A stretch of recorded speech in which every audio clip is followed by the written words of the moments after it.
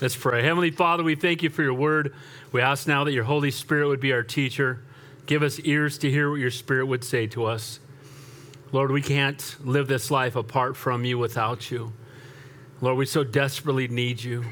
Keep us humble, broken, and desperate. Keep us usable for your kingdom and for your glory. Again, may your Holy Spirit speak. I pray also, Lord, for those watching on live stream, those that will hear later on the radio or on YouTube or somewhere else, Lord. And I pray that your word will continue to. We ask these things in your holy and your precious name we pray. And all God's people said. Good thing with that fridge behind me, I got a loud voice. You didn't even hear me because that was on so loud, did you? All right, 2 Kings chapter 7. So Kings, as we know, we've been talking about this, is that transition time. You know, we saw the time of the law and the prophets. And here are the kings, and these kings, sadly, most of them, almost all of them have been very wicked, and they've turned their back on God. And because of their embracing of idolatry, because of their embracing of just all the things that are of the back on God, God has been bringing righteous judgment upon them. And so now we've seen, as we know from back when Solomon rebelled, that Israel was torn into two parts. The 10 northern nations are Israel. The 2 southern nations, where Jerusalem is Judah. And so because of that, we've seen this even fighting amongst the children of Israel. And we've seen that, sadly, that once Ahab and Jezebel came along, and now we have their son, one of their sons, ruling in Israel, we just see the depths of wickedness beyond belief. Now, because of that, God continues to bring judgment.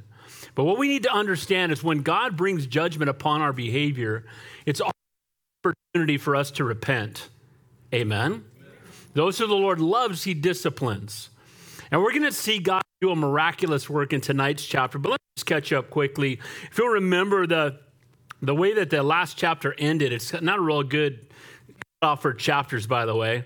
So what had happened was the Syrian army who had enlisted their help before, and they had made trades together, but the Syrian army was just north of Israel, and they were besieging Israel, and especially every time they'd get a new king, they would think maybe they're in a moment of frailty. And when during the last chapter, kind of where it ended, the Syrians have surrounded Samaria, where the capital of Israel was at the time, and they had besieged it, which meant they were keeping any food from coming in, anybody from coming in or leaving, and they're just waiting them out. And we saw last week that people began to starve. And we saw that the starvation was so bad, it was 80 shekels for a donkey's head. Now, keep in mind, a shekel is about a week's pay for a laborer. So like a year's pay for a common laborer for a donkey's head. That's how hungry they were. And we saw that it was 5 shekels, which is a month's pay, was for a pint of dove droppings. And that's exactly what it sounds like. You know the stuff you walk. They would get bags of that and pay a month's pay because people were starving. And then we saw that the wickedness just knew no limits, because if you'll remember 2 weeks ago, last time I taught, because last week Tonio filled in and did a wonderful job, by the way.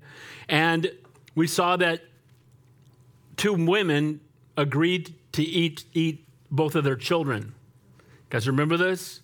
Doesn't get any more base than that. And killed one child, ate it, and the next day they were going to eat the other child, and that mom disappeared with her child. And then they came to the king. So this is where they are. They're in a bad situation. They're starving to death. And again, we saw that the king was kind of mad at God and his prophets. And you know, it's amazing how we will do that. We will sin against God, we'll act contrary to his will, and then the consequences come, and then we get mad at God. God tells us, if you do this, this will happen. If you disobey me, this will happen. Then we disobey him, it happens, and then we get mad at God. Well, that's exactly what had been taking place. But in the midst of all of this wickedness, praise God, there was a small remnant, among whom was a man by the name of Elisha. We're going to see more of Elisha, this prophet of God, as he speaks into the midst of this wicked and perverse generation, their rebellion, their idolatry. Deuteronomy 28 warns Israel of the judgment that will come if they are not faithful to the covenant. I read it last time, but it bears repeating. Here's what it says. They shall besiege you at all gates until your high and fortified walls in which you down throughout all your land, and they shall besiege you at all your gates throughout all your land, which the Lord your God has given you. You shall eat the fruit of your own body, the flesh of your sons and your daughters whom the Lord has given you in the siege of desperate straits in which your enemies shall distress you. So in Deuteronomy, it said if they disobeyed the covenant of God, the promise that they have made to God, this would be the consequences. You get to 2 Kings 6 and 7, and it's exactly what God said would happen. By the way, when God tells us something will happen when we disobey him, that is another promise that he fulfills. So if you disobey God, the way the transgressor is hard. If we refuse to repent and accept him as our Savior, we'll spend eternity in torment separated from him. So this broken covenant. So the king heard the words of this woman about their eating their own children, and he was wearing sackcloth and ashes, and he was mad at God, and he said, God, do so to me also. I don't have the head of Elisha, the son of Seraphat, today. So here he is. He's so angry by the consequences of his sin, he wants to kill God's prophets. And the same thing, like to some degree, we're seeing it now in our country where we have consequences of our sinful choices, and then we want to get mad at God's people. Then we want to silence the church. Then we want to attack people that are standing for the truth. How dare you stand up and speak for the truth? And too many of us have gotten afraid to stand for the truth because we're afraid that we'll be attacked by the world. Well, blessed are you when they revile and persecute you and say all kinds of evil against you for my name's sake, for some prophets who went before you. They walk in rebellion, they reject God's word, they serve their own flesh, and when the consequences come, they blame God. Last week we talked about, or 2 weeks ago, God is watching. Now, if you have your outline for tonight, most of my outlines are very applicational. I've shared this with you before. I teach inductively, and that's how I teach others to teach. What does that mean? Observation, what does it say? Interpretation, what does it mean? Application, how does it apply to my life? So as we're going through the verses, you'll hear, what does it say? Then you'll hear, what does it mean? And then you'll hear how it applies to your life. Well, most of the outlines that I do, just so you know, are applicational because I want you to take home the applications from tonight's chapter because these are the things that we want to apply to our lives. So I tell them the message, God wants to do great things in you and through you. God wants to do great things in you and through you. He did not save you to be a couch potato, a pew potato. He didn't save you to be a sideline Christian. He saved you to redeem you so you could be forgiven, so you could go to heaven, but also to use you for his kingdom and his glory. And the only way we can be used mightily by God is learning to trust him. So here are the 5 points we'll look at tonight. God is greater than you think. You hear me say this all the time. It bears repeating. Too often we limit God to the level of our own ability to understand. We know from the word of God, it says with God, all things are possible. Now to him who is able to do exceedingly abundantly of all we ask or think, according to the power that works in us. We limit God to our ability to understand or the amount of faith that we have in him or how much we trust him. We'll pray and ask God to heal certain things, but other things we'll almost put like beyond the Lord. I want you to know our God is greater than you think. Number 2, don't focus on your human frailties, but on the greatness of our God. The reason we are not used in the way that we could be is because we limit what God can do based on our shortcomings. See, if you're doing it in your own strength, you should look at your shortcomings. Well, I'm not a good speaker. I'm not a great orator. I don't know how to debate unbelievers. I can't do this. I can't do that. And here's the reality. We can't do anything. Without him, I can do what? Nothing. And the original language, the word nothing means nothing. So without him, we can do nothing, but I can do all things through Christ who strengthens me. So instead of focusing on our frailties and our weaknesses and our inabilities, we need to focus on the greatness of our God and remember that we're just tools in the hands of the master. Amen. Pray for divine appointments. I don't know if we saw more of those cards here. I carry these around in my car and I give them away every day. And I just pray for divine appointment. And it's amazing. I was in LA all day on sales calls. And to stop somewhere to use the restroom, and I walked in, and I couldn't believe it. I thought the Hare Krishnas were all gone. I thought they'd been gone a long time. There's this dude in all orange with the thing right in front of Target. And I'm like, well, there's the Target. Amen. There's a person that I have a divine appointment. My customer's a half an hour late. God knows it. And we had, I'm right here. Amen. And I just, what's up with the orange, bro? That means something to you? It was interesting. And God gives us opportunities and divine appointments. They gave one away last night at the grocery store. I was talking to this guy, his name's Josh. I said, Joshua, you know what Yeshua means, don't you? We started talking about the Lord, and he said, yeah, I grew up Christian. I said, where are you going to church? He said, nowhere. I said, great, because here's a place you can go on Sunday. Amen? So I should encourage you, put some in your car, put a few in your Bible. I keep one in my back pocket, and give them away. It's not that hard. Can I get an amen? What's the worst you throw it back at you, and they don't hurt. They're not that heavy. It's going to be okay. All right? But don't worry about your human frailties and say, well, I can't do this, and I can't do that, and I'm not that gifted for that. Well, we're not. But the Bible tells us that he uses the foolish things of the world to confound the wise. So that means we're all foolish things, which means he can use us. Amen? Number 3, don't keep the good news to yourself. We're going to see this in tonight's text, where it would be so easy. Remember, these are all starving people, and it would be so easy. They're going to come across really good news, and it'd be really easy just to keep it to themselves because they've been hungry. But God doesn't save us to keep it to ourselves. And again, you hear me say it often, the most tragic thing we can do is go to heaven by ourselves. And it says in 1 Corinthians, for I preach the gospel, I have nothing to boast of, for necessity is laid upon me. Woe to me if I do not preach the gospel. You know what? Be reminded every day that Jesus died for you, but always be mindful that he died for more than just you. Amen? Every day be thankful. Lord, thank you that you died for me. But don't just keep looking in the mirror. Praise God for that and be thankful for that. And we can't thank him enough, but we also need to be mindful. He didn't die just for me. He did die for me, but he died for us as well. We're going to see God fulfills his promise in unexpected ways. It's amazing how God will do things in ways that we don't even understand. Joshua, is it okay if I announce your situation? So, we lost our building in very short notice in Calabasas. How many of you guys were attending when we were still in Calabasas, okay? And I literally got a call like, hey, tomorrow you can't meet kind of thing. Oh, hey, great. Thanks. And we're calling around trying to find a place to meet. And we found a place. And then they said we could only meet at night, but we couldn't use the bathrooms. And it was going to be dark out there. And we're like, what are we going to do? God opened the door for us to come here. And now we're here.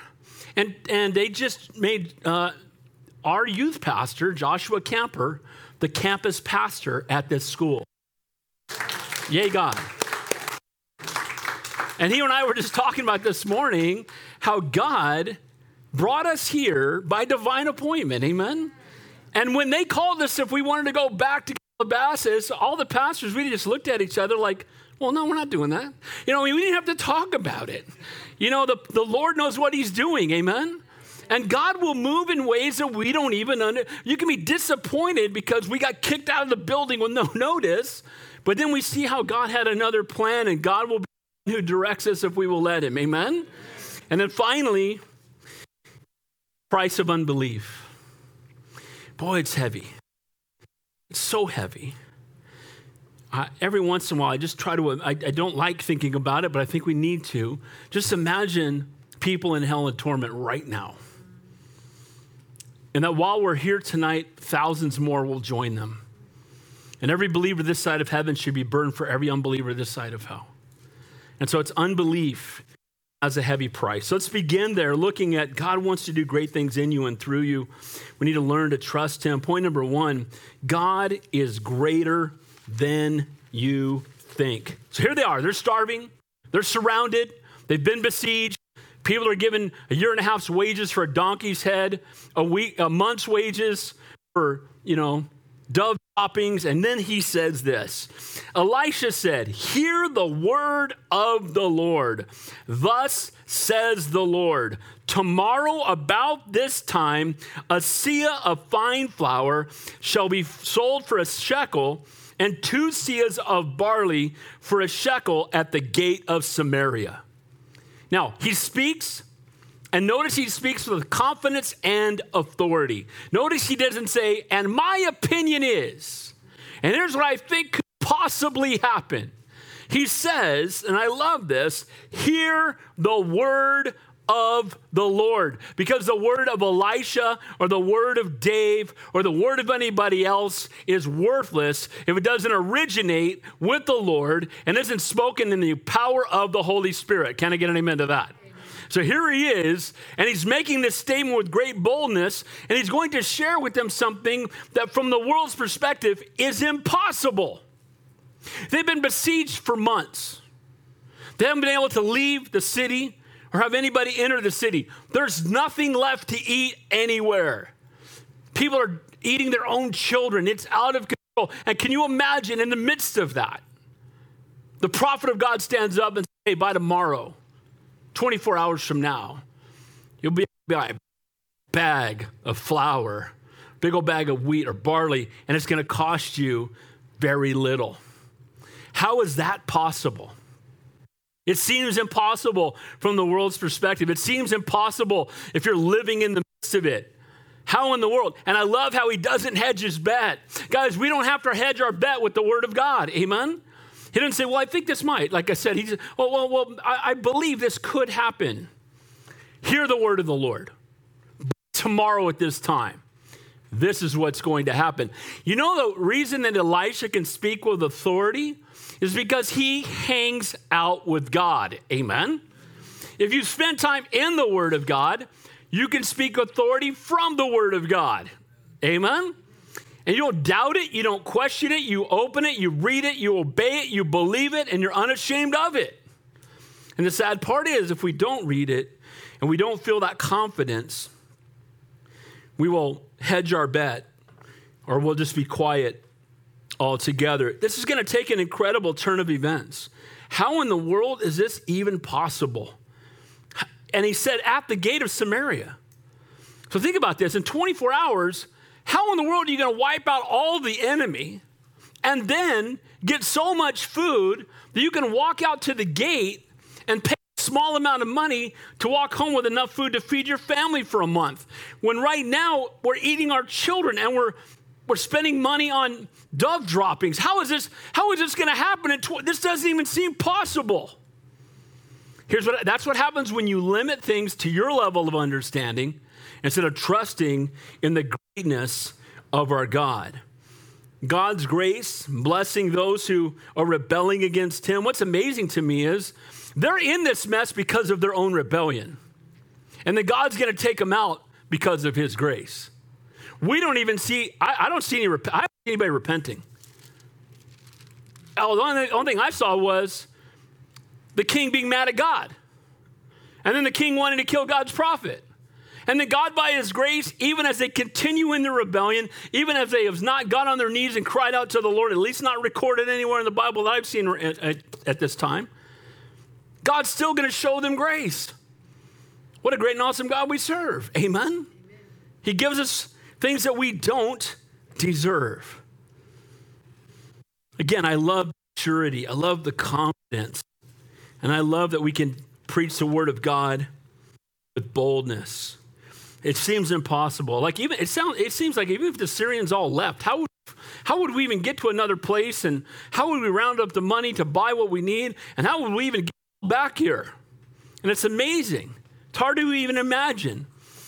But I'm so thankful they won't trust in our intellect, but in the power of Almighty God. And the king now voices his doubt. Watch what he says. So an officer on whose hand the king leaned answered the man of God and said, look, if the Lord would make the windows in heaven, could this thing be? If he made windows in heaven, if he opened up heaven and dropped it down from the sky? And he said, in fact, you shall see it with your eyes, but you shall not eat of it. Now, he's not going to believe that God can do it. Now, let me ask you a question. Has God actually opened up the sky and fed them before? What's the answer? They had manna falling from the sky when they were marching in the wilderness. God brought quail. Remember when they were crying? Now, quail didn't work out too well. But remember, they cried out for quail, and God brought it. Could God just have birds dropping out of the sky and landing if he wanted to? He could have turkey dinners falling out of the sky if he wants to. I mean, he's Almighty God, amen? But he's saying even if the windows of heaven opened up, this is impossible. Because because of his doubt, notice how quickly the judgment came. Look what it says. I want you to remember this for the end of the chapter. He said, you shall see it with your eyes, but you shall not eat of it. You're going to see the mighty hand of God do a miraculous work, but because of your unbelief, you're not going to get to participate in it. I can think few things more tragic than being exposed to the power and the truth of the gospel and then spending eternity separated from him. I can't think of anything more tragic than that.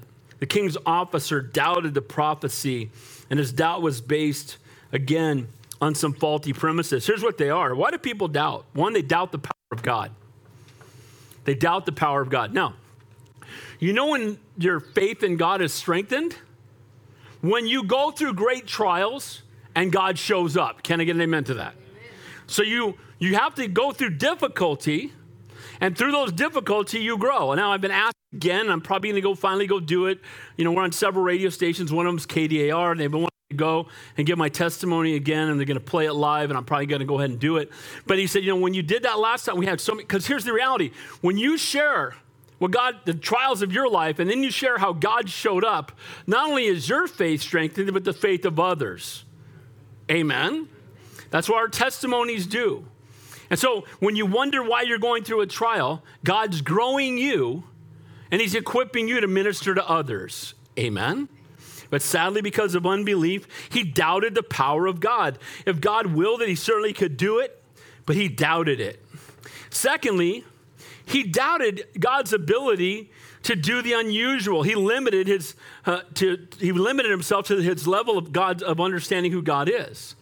He doesn't understand that God can do exceedingly abundantly above all we ask or think. God can take us out of a comfortable place that we had found in Calabasas and move us to a school campus and make this our new home.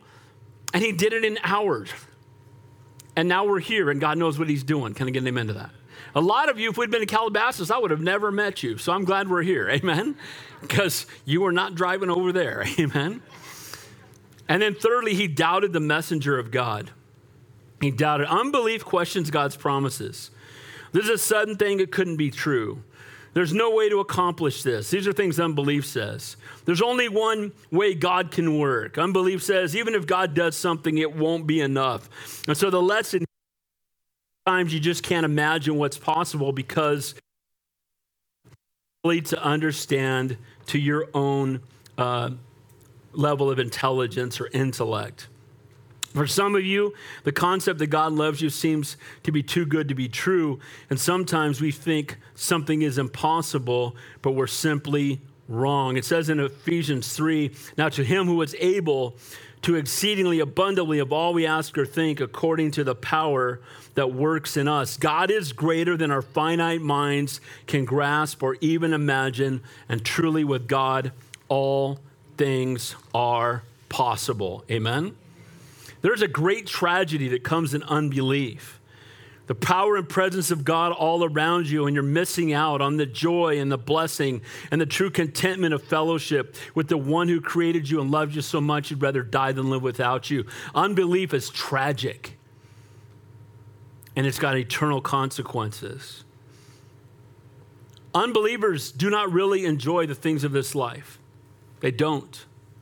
They're always looking for something else. See, God created you and I to have a relationship with him. And the only way you will ever have peace is through the Prince of Peace. If you don't have a relationship with the Lord, you cannot have joy.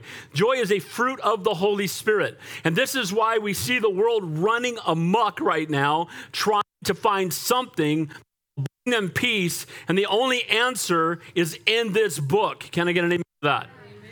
And they're trying every way under the sun. And not only that, they'll turn over to debauchery. They know it's wrong deep down, and so they'll try to make all of us agree with them that their sinful behavior is okay so they can feel better about the fact that their lives are empty because they don't have Jesus. And we need to be never arrogant or self-righteous, but love people enough to stand up for the truth. Too many men is, I'm giving all they have, even if they give everything their heart wishes, and yet there's still no peace. Still no peace. Guys, we have the answer. So point number one, God is greater than you think. We're going to see that the officer It's God. Well, Elisha speaks boldly the truth of God. Are you somebody who boldly speaks the truth? Or have you fallen into the trap of limiting God in your mind? Hey guys, we all do it sometimes. Is there somebody you prayed for a save and you gave up? Amen. You gave up. Oh, I prayed for him for 10 years. He got saved yet. Keep praying. Keep praying. Not too late yet. As long as they're breathing out, in and out. Amen. Keep praying. Point number 2. Don't focus on your human frailties, but on the greatness of our God. Now watch this. Now how in the world is he going to bring the food? What is he going to do to he could drop food out of the sky. He's done it before. There's precedence for it. It was their ancestors that he dropped the food on. Certainly he could do that. Maybe he'll bring another army to help. We don't know what's going to happen. Well, guess what? He's going to bring it about in a way that nobody, if we sat here for 100 years and we all took 10 million guesses each, we never would guess this. Because God will do things in ways we don't understand. Look at verse 3. Now there were 4 leprous men at the entrance of the gate, and they said to one another, why are we sitting here until we die? Now, if remember that lepers were highly contagious, and lepers could not get a job, they could not work, they could not provide for themselves, so they trusted entirely on the generosity of others, giving them, their scraps or their leftovers, if you will. Well, guess what? When the people in the palace don't have any food, how much food do you think the lepers have? And they ran out a long time before they did. And so I don't know that it's true. It's interesting that some Jewish writers believe this might be Gehazi and his sons. Remember Gehazi, who he was? Who was he? Who was he? He was Elisha's servant. But what did he do? They got him leprosy. He ran after when he said, hey, we don't need anything from you, right? Leprosy. And so the man who was in the Syrian army, who was a general in the Syrian army, came, and his leprosy was taken away, and it was given to Gehazi. And there's some Jewish writers who believe that Gehazi is one of these guys who used to be, second and, the servant to Elisha, and now he's by the city gate. There's no definite proof of that, but I just think it's interesting to point that out because I guess it's possible for sure. So lepers they're contagious, they're feared. Again, they could not work. They had to live on the generosity of others. And again, no one was throwing anything away. So these leprous men were in a bad situation. Now, what I want to say about this, these guys are outcasts. They have a disease that kept them in the lowest part of society. And these are most unlikely men to rescue the city, but that's about what is about to happen. It's going to be 4 lepers that God's going to use to rescue this city. It's amazing how God works. Amen. Leprosy in the Bible is a type or a picture of sin. It begins slowly, it eats away, and it ends in death. It mars you, it destroys you. The same thing that sin does. Leprosy is almost like an outward picture of what sin does on the inside. God can use sinners like us that have been saved and redeemed for his kingdom and for his glory. Amen. And so these outcasts and untouchables were not content to just sit there and wait until they die. I've heard it said that, I think I made it up. So I've heard it said when I was a youth pastor that God won't steer a parked car. If you want to be used by God, get up and start doing something. Can I get an amen to that? Get up and trust the Lord and step out in faith and trust God to show you where he wants you to go and what he wants you to do. Amen? When we lost our building in Calabasas, what if all the pastors had just come and watched Netflix? Well, Lord, just drop a note out. We need to get up and start. Okay, Lord, what do you have for us? And making phone calls and waiting upon the Lord. And this was not even an option. And the way God brought it about through Tony Logan, calling Tony Herschel, and just watching God work and seeing the hand of God. But these guys could have just sat there and waited to die. And no one would have really blamed them because even when they get up, people run from them. They're contagious. They're dying a slow death. But I love their heart. Guys, may we not be satisfied with saved souls and wasted lives. I hope you're not just sitting there waiting to die. Can I get an amen to that? I hope you're not just sitting there going, well, I'm just going to wait here until the Lord, I'm just going to be in my recliner eating chips till the Lord comes back, until he takes me home. I'm just going to retire right here. Guys, I pray that we don't do that. Amen? Now watch what they do. I love this. If we say, we will enter the city, the famine's in the city, we shall die there. And if we sit here, we die also. Now, therefore, come, let us surrender to the army. If they keep us alive, we shall live. If they kill us, we shall only die. Dude, we're going to die anyway. Let's go down swinging. Let's do something. Amen. The results are in. 1 out of every 1 person dies. Until we get raptured, amen. But here's the reality. We have a vapor of time to serve the Lord, and, it is appointed for man once to live and then to die and then the judgment. So the reality is we're all going to die. Our time on this planet is limited. How in the world should we be spending it? And again, certainly, it's, that he came to man of life and life more abundant. I know the Lord is blessed when we love on our families, when we spend time together, when we go to work and we work hard. But when this time has come and passed, what we've done for Christ will last. And everything else, a lot of what we invest in is wood, hay, and stubble and won't matter in eternity. I've been on the deathbed with many people. Pastors get called. It's a blessing to be a pastor because you get to enjoy the great highlights of life, but you're also there for the greatest difficulties of life. You get to do weddings and funerals. You get to see people come to the Lord, and then you get to be in the hospital when somebody's suffering and hurting or someone walks away. And so we get those, you get to see more of what happens in people's lives. But here's the reality is that we have this vapor of time and God's given us talents. And what are we doing with them? Are we sitting and waiting to die? We put the talents in the ground so we can give it back to him when he gets back. Hey, you gave it to me. I made sure I didn't lose it. Here you go, Lord. The parable of the talents in Scripture. But these guys were like, look, we're going to die. So we all just sit here. Or, go in the city, they won't let us in, and they're all starving anyway. So let's go see what the Syrians are up to.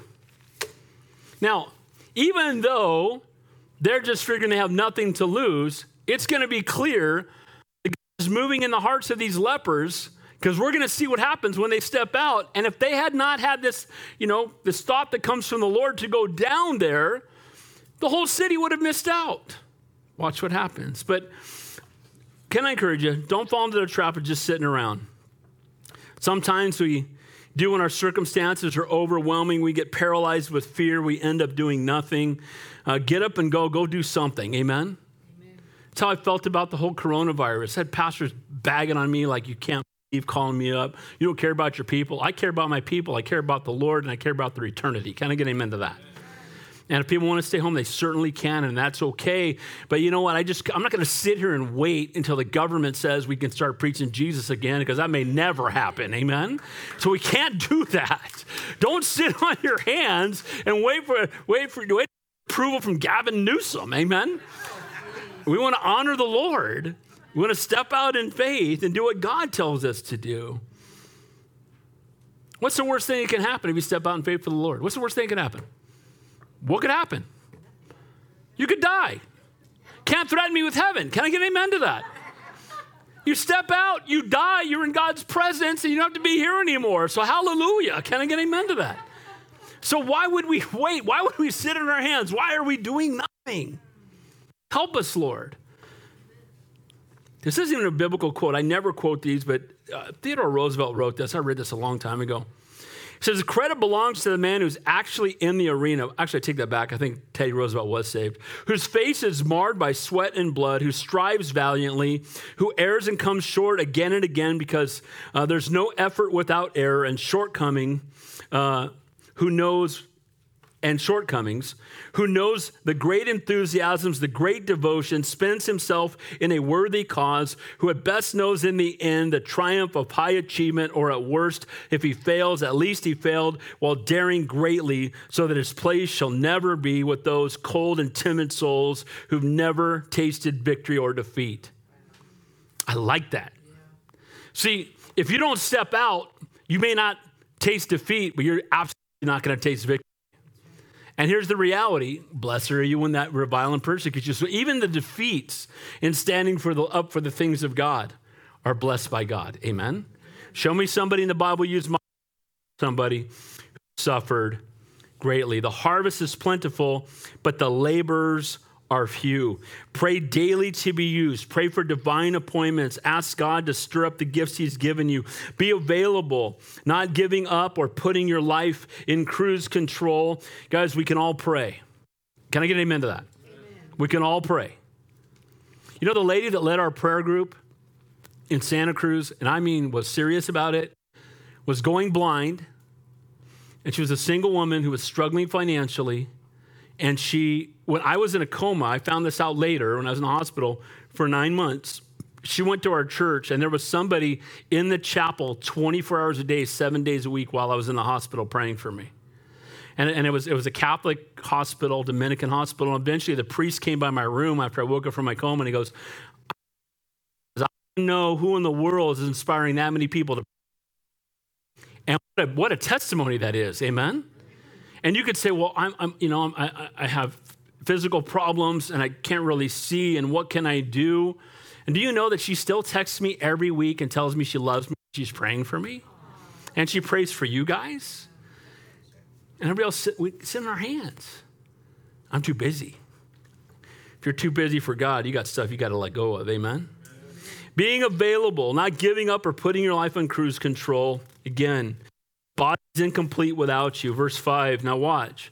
Like, well, if we sit here, we're going to die anyway. If they kill us, we're going to die anyway. Verse 5. And they arose at twilight to go to the camp of the Syrians. And when they had come to the outskirts of the Syrian camp, to their surprise, what does it say? No one's there. Where did they go? We don't know how long ago they left. Amen? See, the people were afraid and they're hiding out, waiting for the all clear from Newsom, and it doesn't come. Amen? And they're waiting, and somebody goes outside and goes down to the Syrian camp. Dude, they're all gone. They're not even here anymore. What a beautiful thing. Now, if these guys had never stepped out, they could have all starved to death, hiding from an enemy that wasn't there. Amen? We can be so afraid that something bad's going to happen to us that we just sit and we wait and we cower and we, 1 Timothy, I was so blessed that we were in 1 Timothy during COVID, 1 and 2 Timothy, because Paul's in prison about to be beheaded, and Christians are being fed to lions. Timothy, hey, hide in the cave, bro, till it goes over, till it's over. He said, God's not giving us a spirit of fear, but of power and love and sound mind. He said, forsake not the gathering yourselves together, all this more. Guys, let's be about it, amen? For the kingdom of God and for his glory. Let's have an eternal perspective. Their simple action was magnified by God far beyond what they could have dreamed of. They never thought, well, we'll just go down there, everybody will be gone, and we'll rescue the whole city. I guarantee that was nowhere in their thought process. And I think about people that I've been exposed to in my life who take a small step of faith and it goes far beyond anything they could have imagined. And again, not just because he's Calvary Chapel, but I always think of Pastor Chuck. How many of you guys know who Chuck Smith is? Okay, God used him to found Calvary Chapel. But everybody always thinks, oh, well, there's 3,000 Calvary Chapels. What thing did he do? Well, what happened was he was in a denomination where he taught topically. He only had 100 messages. So every 2 years, find a new church because he taught him everything he had. When you teach topics, you run out. Amen? When you teach through the whole counsel of God, you'll never run out. Amen? So he wanted to start teaching verse by verse, and his elder people won't stand for that. So he left. And he was going to go into the grocery business and just be a businessman. And then he found this little tiny church that was dying, about to fold, had about 25 people in it. And they wanted him to be the pastor. So I'll be your pastor if you let me teach verse by verse through the Bible. And they're like, we're going to die anyway, right? Here we go. Right? We're going to die anyway. We might as well die trying something. Come on down. He starts teaching verse by verse through the Bible to these 5 people in this little place that just happened to be called Calvary Chapel. And out of that, the whole Jesus movement came, and the ministry to all the hippies. And the first time I went to Calvary Chapel, I was I think 7 or 8 And I went into the tent, and there were thousands of people in there, and all these hippies were doing this, and people were barefooted, and people were getting saved, and it was one of those and I was used to bringing in the sheaves. I walked in there, and Mustard Seed Faith was leading worship with electric guitars, and people were barefoot at church and writing in their Bible. I didn't know you could do that. Amen. And I was just blown away. And Pastor Chuck came out and taught for 2 hours and 15 minutes. So next time I talk a lot, think about Pastor Chuck. Can I get an amen? But he'd get up and teach, and we're sitting there, and he has an altar call, and 70 people go forward. All these people get saved. That's on a Tuesday. But it all started when he said, okay, I'll go take this little tiny church that's dying, and I'm just going to teach him verse by verse. There's no way in the world he could have imagined all that God was going to do. And guys, if you'll take that little step of faith, obey God, whatever he's calling you to do in a simple way, there's no way we can have any idea of how much God can actually do. Can I get an amen to that? Okay, he can do exceedingly abundantly above all we ask or think. So they went down to the camp, and nobody's there. So this encampment was like a city of its own. You got to understand, they're encamped around the city, and they're there for months.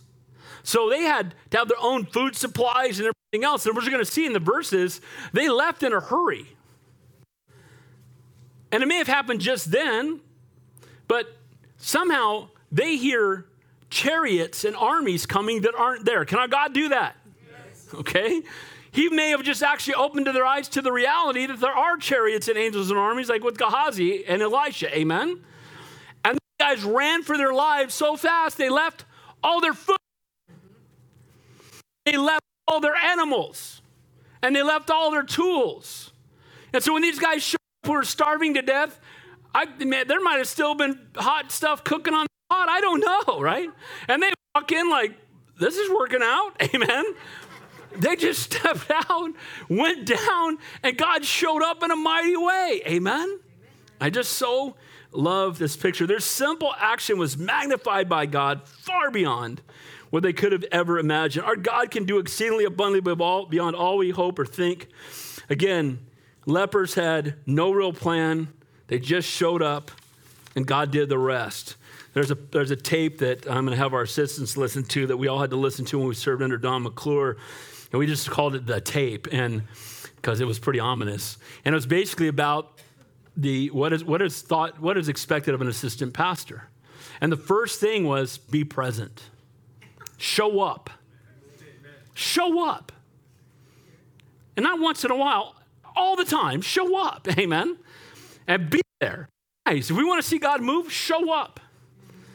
If you want to see God use you, step out and let him use you. Get out of your comfort zone. And when you pray, God will do exceedingly abundantly above all you could ask or think. Look at verse 6. For the Lord had caused the army of the Syrians to hear the noise of chariots and the noise of horses and the noise of a great army. So they heard the noises. The Word of God tells us. Could God have magnified the feet of the 4 lepers? They're walking down, he makes it sound like chariots, right? God can do that. But they heard it. They were overwhelmed by it, and it scared them half to death. It says, and they looked at one another and said, look, the king of Israel is hired against us, the kings of the Hittites and the kings of the Egyptians to attack us. Therefore they arose and fled at twilight and left the camp intact, their tents, their horses, their donkeys, and they fled for their lives. You plus God is a majority. Amen? The lepers showed up. God showed up in a powerful way on their behalf. Whether it was actually the angelic host or where the noise came from, we don't know. But God brought fear into them to the point where they ran away. The Bible talks about, one man can chase 1,000. You see in Scripture, one godly man will stand up and 1,000 will run. 4 weak and starving lepers plus God is greater than the Syrian army. Guess what? The siege is over just like that. The siege is over. Now, the people under siege don't know that. And you know what? Here's the reality. Sin has been defeated. But most people don't know that. Can I get an amen? It was defeated at the cross. We've been cleansed. We've been forgiven. The sad part is there's so many that still are hiding under siege. and don't understand that they can be forgiven, that the price has been paid. And guys, we're the messengers. Now, the Syrians are there. Now, do you think the Syrians, the lepers. Now, can you imagine being the lepers? And there might have been at least a little moment. We're going to talk about this as we go through the verses. Well, they always gave us the scraps. And then we're looking out for us. Why we got to be looking out for them? And look at all this food for 4 people. Amen. They absolutely could have justified in their mind. Where's that rich king dude who used to throw us a scrap of bread every once a month? Where are you at now, bro? And he's over there eating a sandwich. You know what I mean? They could have so just been selfish. And watch what happens. I just love it. The siege is over. The lepers knew it, but the people of Samaria were still under terror and desperation of bondage. They're free. Bondage is over. They didn't know it. Like the world, freedom is available in Jesus. And they're still bound by sin and death because they've not surrendered their lives to the Lord. They left the camp intact. They left everything behind. They were in such fear that they just ran off. Verse 8 and 9. Look what it says. Verse 8. They fled for their lives and said, and when the lepers came to the outskirts of the camp, they went into one tent and ate. I guess so. You haven't eaten in months, you're starving, or you've been, fighting over, scraps, and it carried from it silver and gold and clothing and went and hid them. Then they came back and entered another tent and carried some of it from there also and went and hid it. So at least in the beginning, they're thinking, I'm just keeping all the stuff. Because they're getting they're probably, I can just see them eating a leg of a chicken or walking along grabbing gold. It's buried right over here. What else they got? Oh, this bread's good. I mean, they're just eating, having a great time. They're burying the gold, but watch, that's what we can do too. See, sometimes when the Lord has come into our life, we can be so selfish just to recognize how blessed we are and not take the time to think about the people who still need. Can I get an amen to that? To recognize all that God has done for us, but he desires to do for them as well. See, God didn't chase the Syrians away just for the 4 lepers. He did it for everyone in the city. Amen? And by the way, none of them deserved it, but neither do we. Amen? So point number 2, don't focus on your human frailties, but on the greatness of our God. May we not be satisfied with saved souls and wasted lives. Ask God to stir up the gifts he's given you.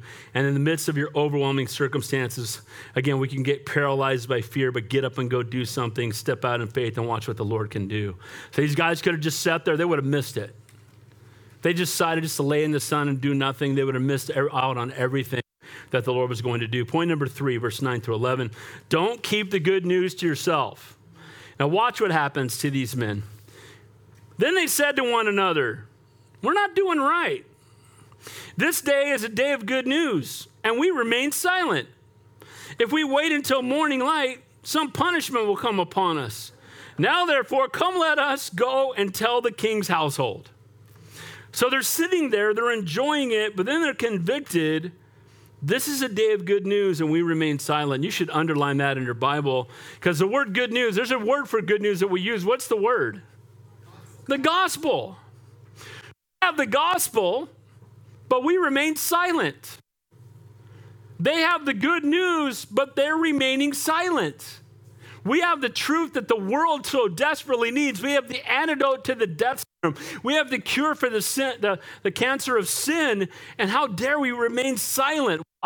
And my sin's all washed away, but too bad for everyone else. And there's conviction that comes into the heart of these lepers. God didn't save us to be selfish. They begin to be convicted. It's not wrong to enjoy the incredible blessing God provided. All who are thirsty come to me and drink, the Bible says. They quickly realized it was wrong to keep it to themselves. It's true that we need to feed upon the word of God so we can share it with others, but we are called to share the good news. Jesus changed our lives. He reached out to outcasts and broken people and made us new creations in him. We've been given the miracle prescription for the human race, and we can't either sit on it or not share it. Can I get an amen to that? We just can't do it. It says in 1 Corinthians 9, for if I preach the gospel, I have nothing to boast of, for the necessary is laid upon me. Woe unto me if I do not preach the gospel. They enjoyed the miracle God had provided, but they also realized that the gift that was given to them was meant to be shared with others. The gift that Jesus gave to you is meant to be shared with others. Amen. I know I'm driving this home, but I think we need to hear it. So they feast first. They got some strength back. Do you think that their walk back might have been different than the walk out? They're going out as lepers. These guys might kill us. We can take our time if we want.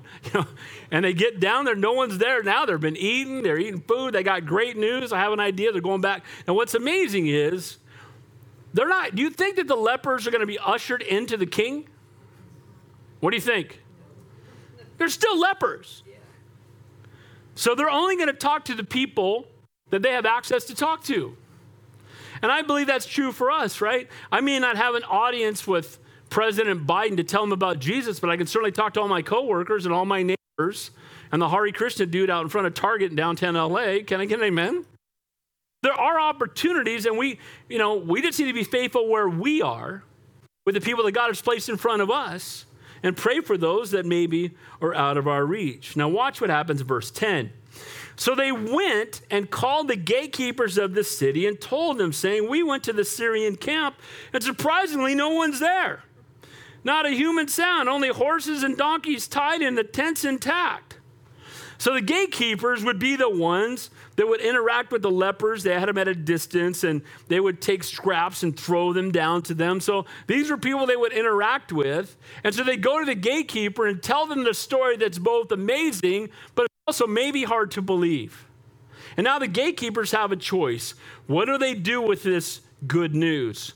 Verse 11, and the gatekeepers called out and told it to the king's household inside. So they partaken of the blessing of God. They've been nourished. They've been fed. They're blown away by the miracle God performed. They don't keep it to themselves, but now that they know that it's true, I guarantee it, when you read verse 10, they're not wishy-washy about it. Amen? We went to the Syrian army. Dude, they're not there. They're all gone. There was nothing there. Horses and donkeys, they're all gone. The whole camp's there. The food's laying out all over the place. It's a little less golden when we got there, but there's stuff laying. I won't tell you about that part. But it's all laying, right? And so, guys, you know what? When you've experienced it, when you know it's true, you don't hem-haw telling other people about it. Amen? Do you know that you know that you know that you know that Jesus Christ is God? Raise your hand. Do you believe that he died on the cross? Do you believe he's risen from the dead? Do you believe he's coming back? Do you believe this is the inerrant word of God? Because we believe it, we shouldn't be shy about it. And we shouldn't have to apologize for it. Can I get an amen to that? I got fired up talking to the Hare Krishna guy today. What can I tell you? But the reality is, guys, we have it. We have the truth. And the enemy wants us to be so caught up in everything else that we miss out on being used for the kingdom of God.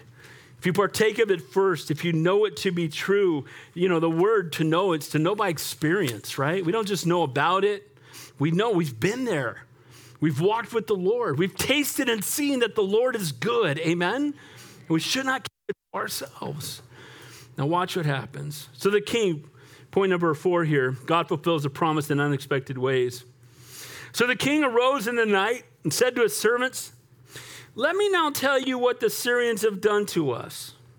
They know that we're hungry. Therefore, they've gone out of the camp to hide themselves in the fields, saying, come out of the city, we'll catch them alive and get into the city.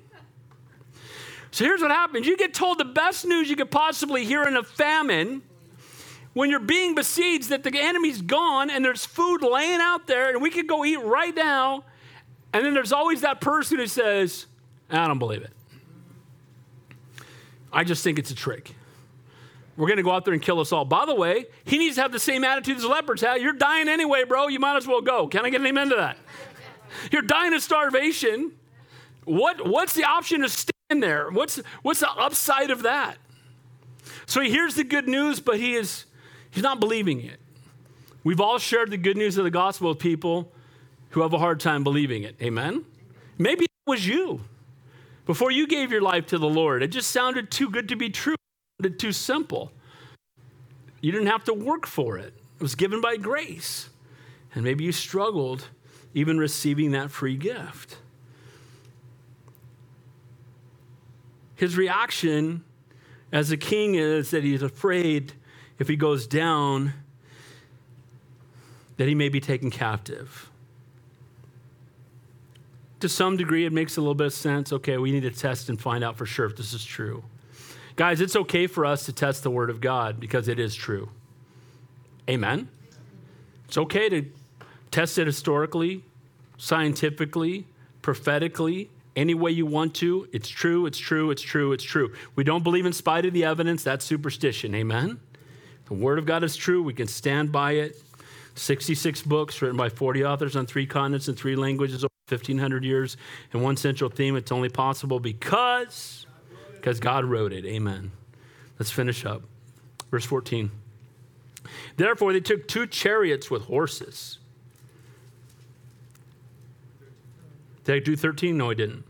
And one of the servants answered and said, please let several men take 5 of the remaining horses which are left. You know what? There's not very many horses left. They've been eating them.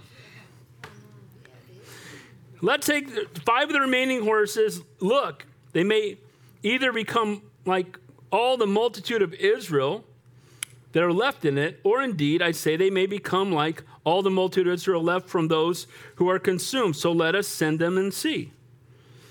So they may have all vanished, or maybe they were all starving. Let's go find out what's really down there. Let's spy out the land. Let's send some people down to check it out and find out what's actually happening. Verse 14, therefore they took 2 chariots with horses, and the king sent them into the direction of the Syrian army, saying, go and see. Verse 15, and they went after them to the Jordan, and indeed all the road was full of garments and weapons which the Syrians had thrown away in their haste. So the messengers returned and told the king. So they went down, and the word of God that had been delivered to them, 100% accurate. Amen? They were told that they all ran. Now they have even more detail. Yeah, we went even further. We had chariots. We weren't walking, right? We had chariots, and guess what? We saw weapons. They were throwing their clothes off. They were scared half to death. You know why? Because God made them flee. Amen? God is for us, who can be against us? Again, amen? See it throughout Scripture. Gideon's mighty army. You know, when we get down to the place where we know we can't do it on our own, then God gets all the credit. Amen? And so they go down and they come back with even greater detail. Dude, they're gone. Not only are they gone, they were running because they threw weapons on the ground. They left their clothes on the ground. All the food's still there. The encampment's still there. They all left. So he's been given the word of the prophet who said by tomorrow you'll be able to buy food, for a small amount of money at the gate of the city. Told that, didn't believe it. Then the lepers went and came back and told him what happened. He still wasn't so sure. So now his own men have gone down and told him what they have seen. And the people went out, verse 16, and plundered the tents of the Syrians. So a seah of fine flour was sold for a shekel, and 2 seahs of barley for a shekel, according to the word of the Lord. So verse 1, hear the word of the Lord, thus says the Lord, and exactly what the Lord said happens 15 verses later. Amen? God said it, and it happened. And there's hundreds and hundreds of prophecies in Scripture where God says it, and it happens. And there are prophecies still yet to come in the end times that God said it, and we know it's going to happen. Amen? And there are promises that have been made that we haven't personally experienced where God said it, and we can trust and know that it's going to happen. God said to be absent from the body is to be present with the Lord. Amen? So we can know that when we close our eyes on earth, we're going to open them up in glory. Guys, we should live every day in light of the promises that we have in Jesus Christ, Him crucified and risen from the dead. And it should keep us from sitting on the sideline on our hands doing nothing. And it should give us boldness and a fearlessness. Because God has not given us His spirit of fear. Amen? What's the worst that can happen to us? We get sent to heaven early. And it won't be early. It'll be right on time because God already knew. Can I get an amen to that? Bible rocks. Amen? When the people learned the truth, they responded. See, it's one thing to say you believe and another thing to act on it. Amen? They'd heard about it. But once somebody else went down and had more news that it was true, it wouldn't take me 15 witnesses if I'm starving and I heard this In-N-Out burger on the outskirts of town. I'd be out there. Can I get an amen to that? But once they heard, boy, they went because they were starving. And there was an answer. Guys, here's the reality. I'll never forget this. I went to Russia many times in the early 90s. I went every year from 93 to 2000. And one of the trips when I went, Billy Graham came to Russia. Now, the wall had just come down in Moscow. And we were some of the first Americans to ever be on that, to come in groups like that. They gave us the ability to go in schools and preach the gospel. We handed out Bibles, Russian Bibles. It was amazing. And there were signs everywhere that just simply said, a man talks to people about God, and had a picture of Billy Graham.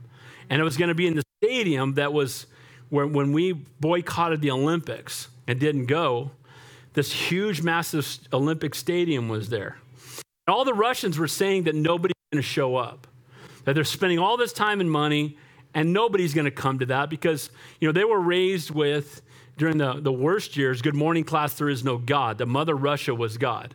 So here's a man going to talk to people about God. So we go to, if you guys know who Terry Clark is, I was with Terry Clark and Ray Bentley, another pastor, and Matt Noakes was the catcher of the Yankees. And we're there, and we were going to schools, and then we went to the stadium, and 3 hours before it started, you could not get in. It was packed. And we were standing off to the side, and we saw people standing out in the snow listening on loudspeakers, and they were as far as you could see. We tried to trade places. Can 4 of them come in and we go? We were already saved. Can we go out there? If we open that gate, it'll be a mess. And we went every night, and I remember the second night, I was sitting up on my interpreter, and we were looking down, and when he gave the altar call, they ran. Wow. I literally competed to get saved. See, they found out they've been starving spiritually, and they found out that there's a place can be fed spiritually, be redeemed, where they can be forgiven. And they ran, and my interpreter, this 20-year-old girl, was sitting next to me, full of belief, because she had given her life to the Lord years before, and she said, I could have never imagined God doing something like this. See, when God's working, and when God shows us the truth and gives us the thing that we're longing for, these people are running out to get food. And guys, we ought to be running toward the Lord. People, when we recognize that Jesus is the answer, amen? I want to see that revival in our country. It's not too late, amen? We see belief, and then we see behavior. They went and tasted and saw, they went back and told, and then everything that God said would happen, and it was 100% accurate. God's never 99% accurate, amen? You know, call a prophet who's wrong one time, what do you call him? A false prophet. Joseph Smith, false prophet. Can I get an amen? Amen. Final verses, point number 5, the price of unbelief. Look what it says. Verse 17. Now the king had appointed the officer on whose hand he leaned to have charge of the gate. Now I think this is ironic because this is the guy who said, it's impossible. Even if God opened the sky, it couldn't happen. And I almost wonder if the king knew and said, dude, you go stand down by the gate and watch those people running down there and coming back with bags of food, right? So he's down at the gate, but watch what happens. Remember what happened when he said he did? Let's go back to the verse. What does it say there in verse 2? He said, in fact, you shall see it with your eyes, but you shall not eat of it. So there's food, you're just not getting any of it because you don't believe. You're not going to get to taste and see. Amen? Now watch what happens. But the people trampled him at the gate, and he died, just as the man of God had said, who spoke when the king came down to him. So he did not believe what the prophet had told him. He said it was impossible. He told him he would get to see the blessing of it, but not taste it. In Luke 17, you see the story of Lazarus and the rich man. Luke 16, Luke 7, Luke 16. You see the story of Lazarus and the rich man. And the rich man is in torment. And he looks across a great gulf and he can see the beggar Rich man's in hell, and the beggar's in Abraham's bosom as before Jesus died on the cross. And he could see, and he could remember his family and go tell my family. See, his doubt, he was allowed to see the blessing of God, but he was not able to taste of it. See, this guy, because he did not believe, was going to miss out entirely on the blessing of God. And in fact, it resulted in his death. And death, if you don't know the Lord, separates you from him for all eternity. And then it says there, so it happened just as the man of God had spoken to the king, saying, 2 seahs of barley for a shekel and a seah of flour for a shekel shall be sold tomorrow about this time at the gate of Samaria. Then the officer had answered the man of God and said, now look, if the Lord would make windows in heaven, could such a thing be? And he said, in fact, you shall see it with your eyes, but you shall not eat of it. And so it happened to him, for the people trampled him in the gate, and he died. The price of unbelief. God's word is true. God's word is true. Whether you believe it or not, it's true. Amen? If you ever go on social media at all, I'm not recommending it necessarily. But if you do, people find out I'm a pastor and they love to attack you and say, you really believe in that spaghetti monster up in the sky? And, I believe in science. And, and they make you, they're so arrogant. It's so tragic. And then when you have a backbone, you kind of have, the ability to discuss things with them. They mock your faith, but then they kind of get quiet. Well, here's the sad part is there's nothing new under the sun. The word of God is true. And both in its prophetic proclamation and in God's grace and blessings. The promises of righteous judgment upon those who choose not to believe. So the promises of heaven for those who will believe is true. And the promise of God's righteous judgment upon unbelief is true. And every knee will bow and every tongue will confess that Jesus Christ is Lord. You'll either spend eternity in God's presence or eternity separated from him. That's the word of God. Amen? And there's only one way to heaven. It's only through Jesus. So all of us will either have a heavenly reward or torment in hell. And guys, there's no middle ground. You can't be kind of saved. There is no purgatory. There's appointed for man once to live and then to die and then the judgment. I pray that not anyone in this room or anybody watching on live stream or anybody who hears this later would spend eternity in hell. Guys, we only go to hell by choosing to go there. Amen? Salvation is offered universally, must be accepted individually. He desires that none should perish, no, not one. And how selfish would we have to be to have the promise of eternal life and walk by thousands every day who are headed for hell and not even tell them the truth? Lord, help us. Can I get an amen to that? We all do it, don't we? Can I get an amen to that? Amen. Lord, help us. This man did not benefit from the work of God because he didn't believe it was possible. And our salvation works that way. We only enjoy it if we believe it. If you don't believe it, you miss out on all that God has done for you. It says close with this, says in Mark 9, Jesus said to him, if you can believe, all things are possible to him who believes. Immediately the father of the child cried out and said with his tears, Lord, help. Lord, I believe, help my unbelief. That's a fair prayer. Can I get him into that? Lord, I believe, Lord, help my unbelief. Help me not to be satisfied with kind of believing. Lord, get me to a place, help me to believe more. Increase my faith more. Who needs greater faith? Can you raise your hand? Me too. Can I get amen to that? Lord, we thank you, we praise you, we love you. We thank you for your word. We thank you for the warnings we've seen, the exhortations we've seen in tonight's text. Lord, you can use lepers, you can use us. You choose to use the foolish things of the world to confound the wise. Lord, you are greater than we think. We can't even imagine. Our minds can't wrap around how great you are, and we can't wait to see just your greatness when we get to heaven. Give us a greater understanding of how great you truly are. Help us not to focus on where we fall short, but how great you are. Put our faith not in ourselves and our weakness and think that we're impossible for you to use us, but Lord, to trust in you. Help us not to keep the good news to ourselves. Lord, it's so selfish. We all do it. We all get caught up so much in our own lives that we don't take the time to share our faith, to encourage people, to tell the truth to those who desperately need to hear it.